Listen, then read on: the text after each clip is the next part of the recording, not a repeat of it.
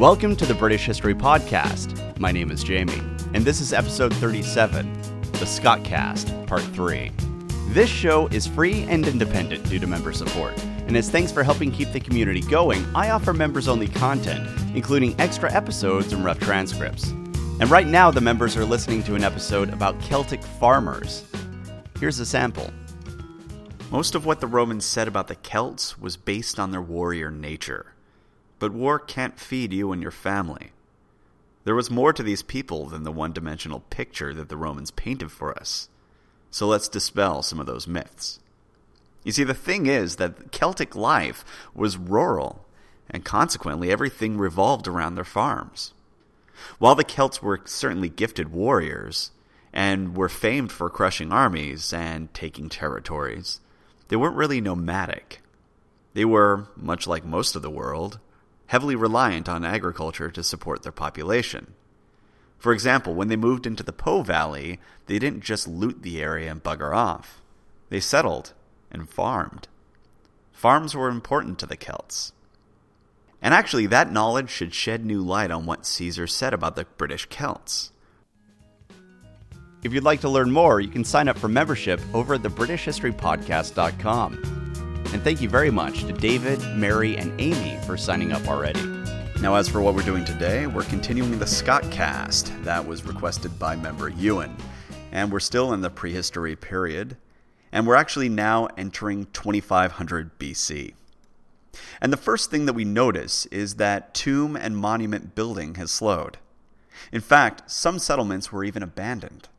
And predictably, there was also a decline in agriculture at around this time. I mean, that makes sense, right? If there's a decline in settlements, there's also going to be a decline in cultivating the land. And actually, areas that were cultivated were left fallow and overtaken by woodlands. Now, clearly, there was some sort of recession that happened, but what caused it? Well, we're past the climatic optimum for Scotland that we've been talking about, and now things are getting colder and wetter. So maybe the crops just aren't taking as well as expected, and it's forcing a migration to greener pastures, so to speak. That could have been the cause. And additionally, when the climate changes, it's not just the temperatures that change, it's also the jet streams. And with shifts in jet streams, you get significant changes in weather patterns and whatnot, which could have caused all manner of problems for the early agricultural society. I mean, we're talking about stuff like massive storms. I mean, all sorts of stuff might have been occurring during this climatic transitional period. And at the same time as all of this, there was also a change in burial behaviors. So as people were leaving the area, and while certain fields were getting abandoned and whatnot, and they were no longer worrying about building tombs, they were still burying their dead, but it was in different ways. We find cist graves that were now being used, which are basically large rectangular stone wall and stone capped graves. And the bodies in these graves were usually placed on their sides in the fetal position, which is a big change from the burial methods of their ancestors. Additionally, we found evidence that the burial sites were now being strewn with flowers, a custom that we roughly continue to follow today. Now, there is a term that we like to use for British prehistory, and it will be the focus of what we're going to be talking about today, the Bronze Age. And we say that this age started in around 2400 BC. But it wasn't like the inhabitants would have seen it that way. They wouldn't have said, "Oh my God, Heather, we're in the Bronze Age." They were probably too busy trying to stay fed and keep the gods pleased and all that sort of thing. But it's useful to us because it's a hard and fast change in the culture that we can date. Now, if there was a change in religion, such as new gods or rituals, or if there was a change in culture, like perhaps going from polygamy to monogamy, that would be much harder for us to date. But finding metal objects, that's handy, and it gives us an easily marked section of time. So, we're in the Bronze Age, but the people in Scotland really wouldn't have seen it that way. That being said, despite the fact that Britain was in the Bronze Age, there's a bit of a lag for Scotland, and metalworking really wouldn't arrive in Scotland for quite a while longer. And when it did happen, the land would have been scoured for copper deposits, so that it could have been combined with Cornish tin, thus enabling the production of bronze. Now, at around this same time, we also would have seen the appearance of beaker culture, and they were called the beaker culture because of the pottery they left behind.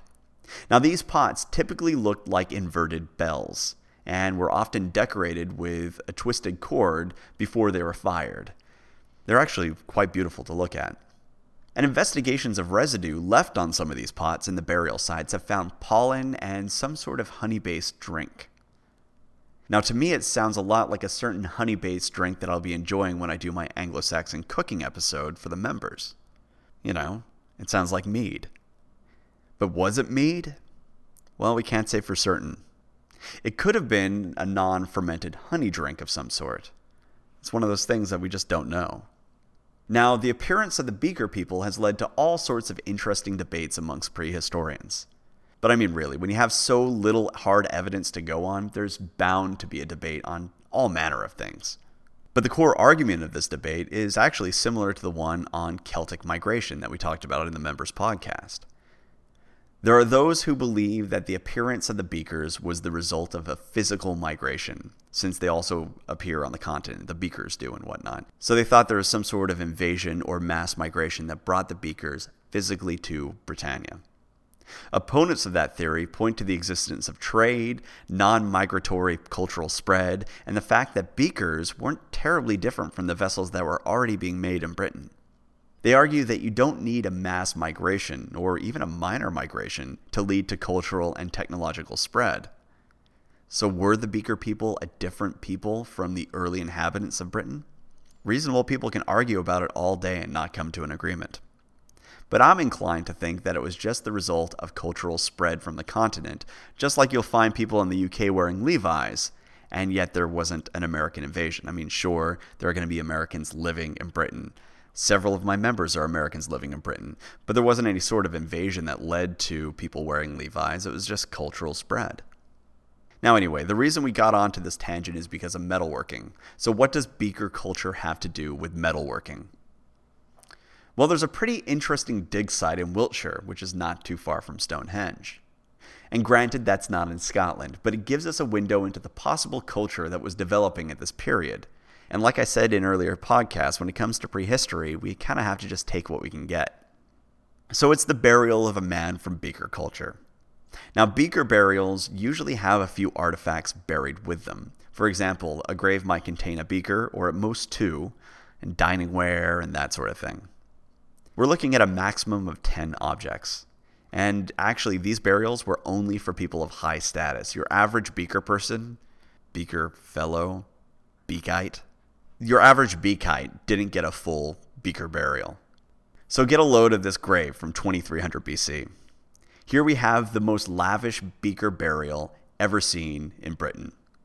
This guy had 5 beakers, 3 copper knives, 2 full archery kits, 15 flint arrowheads, 2 gold hair clasps, and a cushion stone. Now, cushion stones were used by metalsmiths at the time. And it's the presence of the cushion stone that hints at why this guy might have had such an incredible burial. There's a good chance that he was a metalworker of some renown, and given that metalsmiths knew the secret of how to blend 2 metals together, copper and tin, to make a third much more useful metal, and actually much more beautiful metal, he probably would have been seen as incredibly impressive, maybe even magical. And looking at that, it's possible that the introduction of the Bronze Age brought with it a sort of reverence for the people who could work with these materials. But here's the really fun part about this burial. This possible metalworker we're speaking of wasn't from Britannia. He was from the continent. So how did he get there? And how did he communicate with the natives? Did they have a shared language? Was he accorded this lavish burial because he was a foreign dignitary? I mean, when we're looking at that, maybe it wasn't due to his metalworking abilities at all. Or maybe he brought a new technique to the island and was accorded great renown because of it. Like a Prometheus of metalworking. Who knows?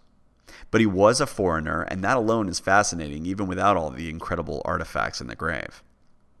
So the takeaway from all this is that Scotland at this period probably had contact with the continent, just like the inhabitants of England. And this probably led to some cultural and technological changes. And as a result, we've got a spread of beaker culture, and we've got metalworking and whatnot. And it's possible that metalworking was seen as a skill deserving of great renown at this time. It's a thought, And the guy certainly did have a lot of beakers in his grave. Now, as for those beakers and the objects in their grave, they were probably put in there by family or tribal members as a sign of respect. Or maybe the beakers were added because they were something the dead would need in the afterlife. Or maybe it's similar to the modern habit of sharing a final drink by taking a swig and then pouring some on the ground. We just don't know. Anyway, all of this talk is just so we can get an idea of maybe what was going on in Scotland and around this time. So let's get back up to the north. So as the beaker culture spread, the strength of the Orkney culture dissipated. That's not too surprising, right? It's pretty far north, and the climate was cooling down, and we're seeing evidence that there were economic problems that popped up at around this period in history. So of course it might be, disappearing. Meanwhile, you've got another culture that's spreading in the south that's not dealing with the same economic problems, so they're going to be able to spread a lot more efficiently. It all makes sense. But while the beaker culture was spreading, it seems that Scotland was actually, at least initially, quite resistant to the change, and actually just to change in general. For example, it would take Scotland about 700 years longer than England and Wales to adopt bronze working. However, this might have also just been a side effect from the fact that materials were not as abundant in Scotland. I mean, there was copper up there, certainly, but no tin. The tin was found in Cornwall, and only Cornwall, which, as you know, is a pretty long hike from Scotland. And it wasn't like obtaining copper was easy for them either. I mean, once you exhausted the surface copper, you have to dig. And those prehistoric mines were no picnic. For example, the Great Orme mine in Wales was an enormous copper mine from the Bronze Age. You would think that it would have been dug out using bronze tools, since they were the most efficient tools of the time. But you would be wrong. Bronze was far too valuable. Antlers and bones were the tools of the trade. And this thing was both massive and deep. I mean, the scale of it is actually really hard to comprehend. I would recommend looking at photos or watching a documentary on it. There's a couple decent documentaries that cover it. So anyways, it's massive and it's very deep. So it would have been dark, meaning that the miners, many of whom would have been children because kids can get into smaller spaces than adults, would have had to work in absolute darkness, since bringing fire into the mine shafts would use up all the available oxygen. Now, of course, this is in Wales, but the people in Scotland would have been no better off than the Welsh. As soon as the surface copper was gone, they would have had to start digging down, as far as they could go, in the dark. Can you imagine that? Trying to follow a copper vein that you can't see in impossibly claustrophobic conditions, completely in the dark, hoping that you can remember your way out, and working with nothing but a bit of antler or bone. And you might have started this glamorous career at the age of 5. An absolute nightmare, right? Now the upside here, and I know this is me being a total Pollyanna because I'm talking about 5-year-olds working in impossibly horrible situations underground, but there is an upside. The upside is that because bronze was so prized, and for good reason, it was a very useful metal in addition to its beauty, and because tin was only found in Cornwall, this probably led to an expansion of trade routes. And with the expansion of trade routes came the expansion of Britons on the sea, which, in my opinion, is always a good thing. But it makes sense when you think about it that they want to go by sea, right? I mean, walking all of those ingots all the way from Cornwall would be ridiculous. They certainly would have wanted to take boats. I mean, going by land is just madness. And again, this doesn't sound like cave dwellers, does it? And so with the spread of trade came the spread of technology, religion, and culture. Prosperity began to boom once again in Scotland. And with that came an increase in population. In fact, the Bronze Age population has been theorized at being just below medieval levels. Which makes sense, I suppose, since while the temperatures were cooling, they were still warmer than they are now, and so there was a great deal more arable land at the time. And so with increased trade and whatnot, there would have been increased prosperity and advancements that would allow for larger populations. For example, while stone was still being used for some tools, bronze tools started to become more widely accepted, which made work much more efficient. Take axes, for example. Once the bronze axe started to be used, wood was able to be manipulated with greater levels of effectiveness because of the increased level of control that prehistoric man had with his tools. So life, despite the cooling temperatures and general slow adoption of technology, was still improving in Scotland. And also at around this time, we're seeing a boom in hill farming. And one in particular was built right around this period that we're talking about, and it's out at Lintshy Gutter in Upper Clydesdale. Basically, what we're dealing with here is a kind of terraced land of a sort, sitting near the River Clyde. There are a bunch of raised sections of earth, and a house was built on each platform, for a total of 31 houses. So this was actually a pretty big village. And the houses themselves varied in size, but they were generally circular, and some were as large as 29 feet in diameter, so around 660 square feet. But remember, they're still living in one room, so 660 square feet is, well, it's about the size of your average modern studio apartment, so it sounds about right. Now, these houses would have been walled with bits of wood, like twigs and stuff, and then plastered with mud. And then they would have had thatch roofs. And the people of this village raised cattle and sheep generally, but they also might have had a few crops. But anyway, this is what life was starting to look like in Scotland, with the inhabitants cultivating arable land all over the country, which over time gave the land the agricultural patchwork that defined it actually until the 18th century. And around the same time, yokes also started to appear in Scotland, which of course suggests that animals were now being used to help cultivate the land. So things were moving forward. Now, around this period, there were also things called burnt mounds, and these are basically a mystery. Essentially, what these things are a bunch of burnt and often cracked stones, usually located near water, and sometimes there would be a pit nearby that had been dug and lined with clay. Now, some historians theorize that this was basically a field cauldron, since it would be quite some time before bronze would be affordable enough to use it for cauldrons. And the notion is that by filling the clay-lined pit with water and then dropping hot rocks into it, you can get the water boiling, and then chuck some meat into the pit and cook it that way. But I don't really buy it. It seems like a tough way to cook meat when there's a perfectly serviceable fire right there, and you can use that for roasting. Others think that it might have been a prehistoric sauna, along the lines of the Native American sweat lodges. I suppose that's possible. Or maybe they're just building fires on piles of rocks for cultural reasons that we are not privy to, and we're just reading too much into it. Who knows? But anyway, burnt mounds, they're popping up at around this time. And we're also seeing an increase in goldsmithing. For example, gold collars were appearing. These collars were fairly similar to torques. Remember the torques that we were talking about? Well, these were similar to that, except that they were wide and flat, and obviously not braided. They're kind of like a crescent moon. Anyway, so that's what life was like for the Scots. And now we're moving forward in time, and are entering the fascinating period with Clad Hallan, that town we spoke about weeks ago that seemed to venerate and live with its dead for a period of time. A town that was built directly on top of a cemetery. Those facts seemed strange to us a few episodes ago, but now they seem more like a continuation of the culture that we've been getting to know. The culture that existed in Scotland for millennia. And in this town, we find carefully buried corpses with attention to detail that clearly had meaning, but that meaning has been lost to time. For example, why were the bodies so often placed in the northeast corner of the houses? Why was one of the women buried holding two of her teeth in her hand? Why was a baby buried at the base of a post hole? And why was it carefully placed so that it faced the doorway?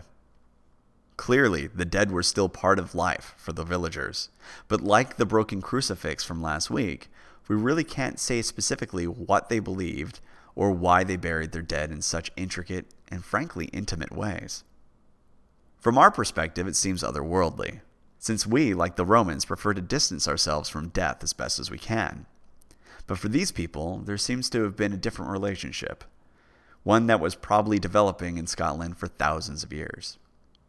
Now, as we come to the end of this period, let's look at what we've seen over the last several podcasts. We've seen a rise of agriculture. We've seen the spread of domesticated animals and of disease. We've seen the spread of trade and the cultural interaction that followed. We've seen the appearance of new religions and of impressive religious sites that would later spread to the rest of the island and even the continent. We've seen receding populations, probably due to climate change, and later booming populations, probably due to new technologies of metalworking. We've seen the horrific working conditions that this new trade and material and technology brought to the population, and especially brought upon the children. And through all of this, we have seen a great Scottish agricultural society come of age. And then, in the 12th century BC, it came crashing down. In 1159 BC, Hekla, a volcano on Iceland, erupted in such an enormous and violent way that it seems to have immediately and substantially changed the weather. It's possible that the dust from the eruption was so voluminous that it dropped the temperature of Scotland for several years.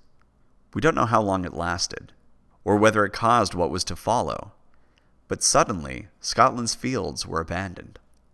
Agriculture was shunned by many farms in favor of livestock rearing, and in some areas it would take about 1,000 years for cereal grains to once again be farmed.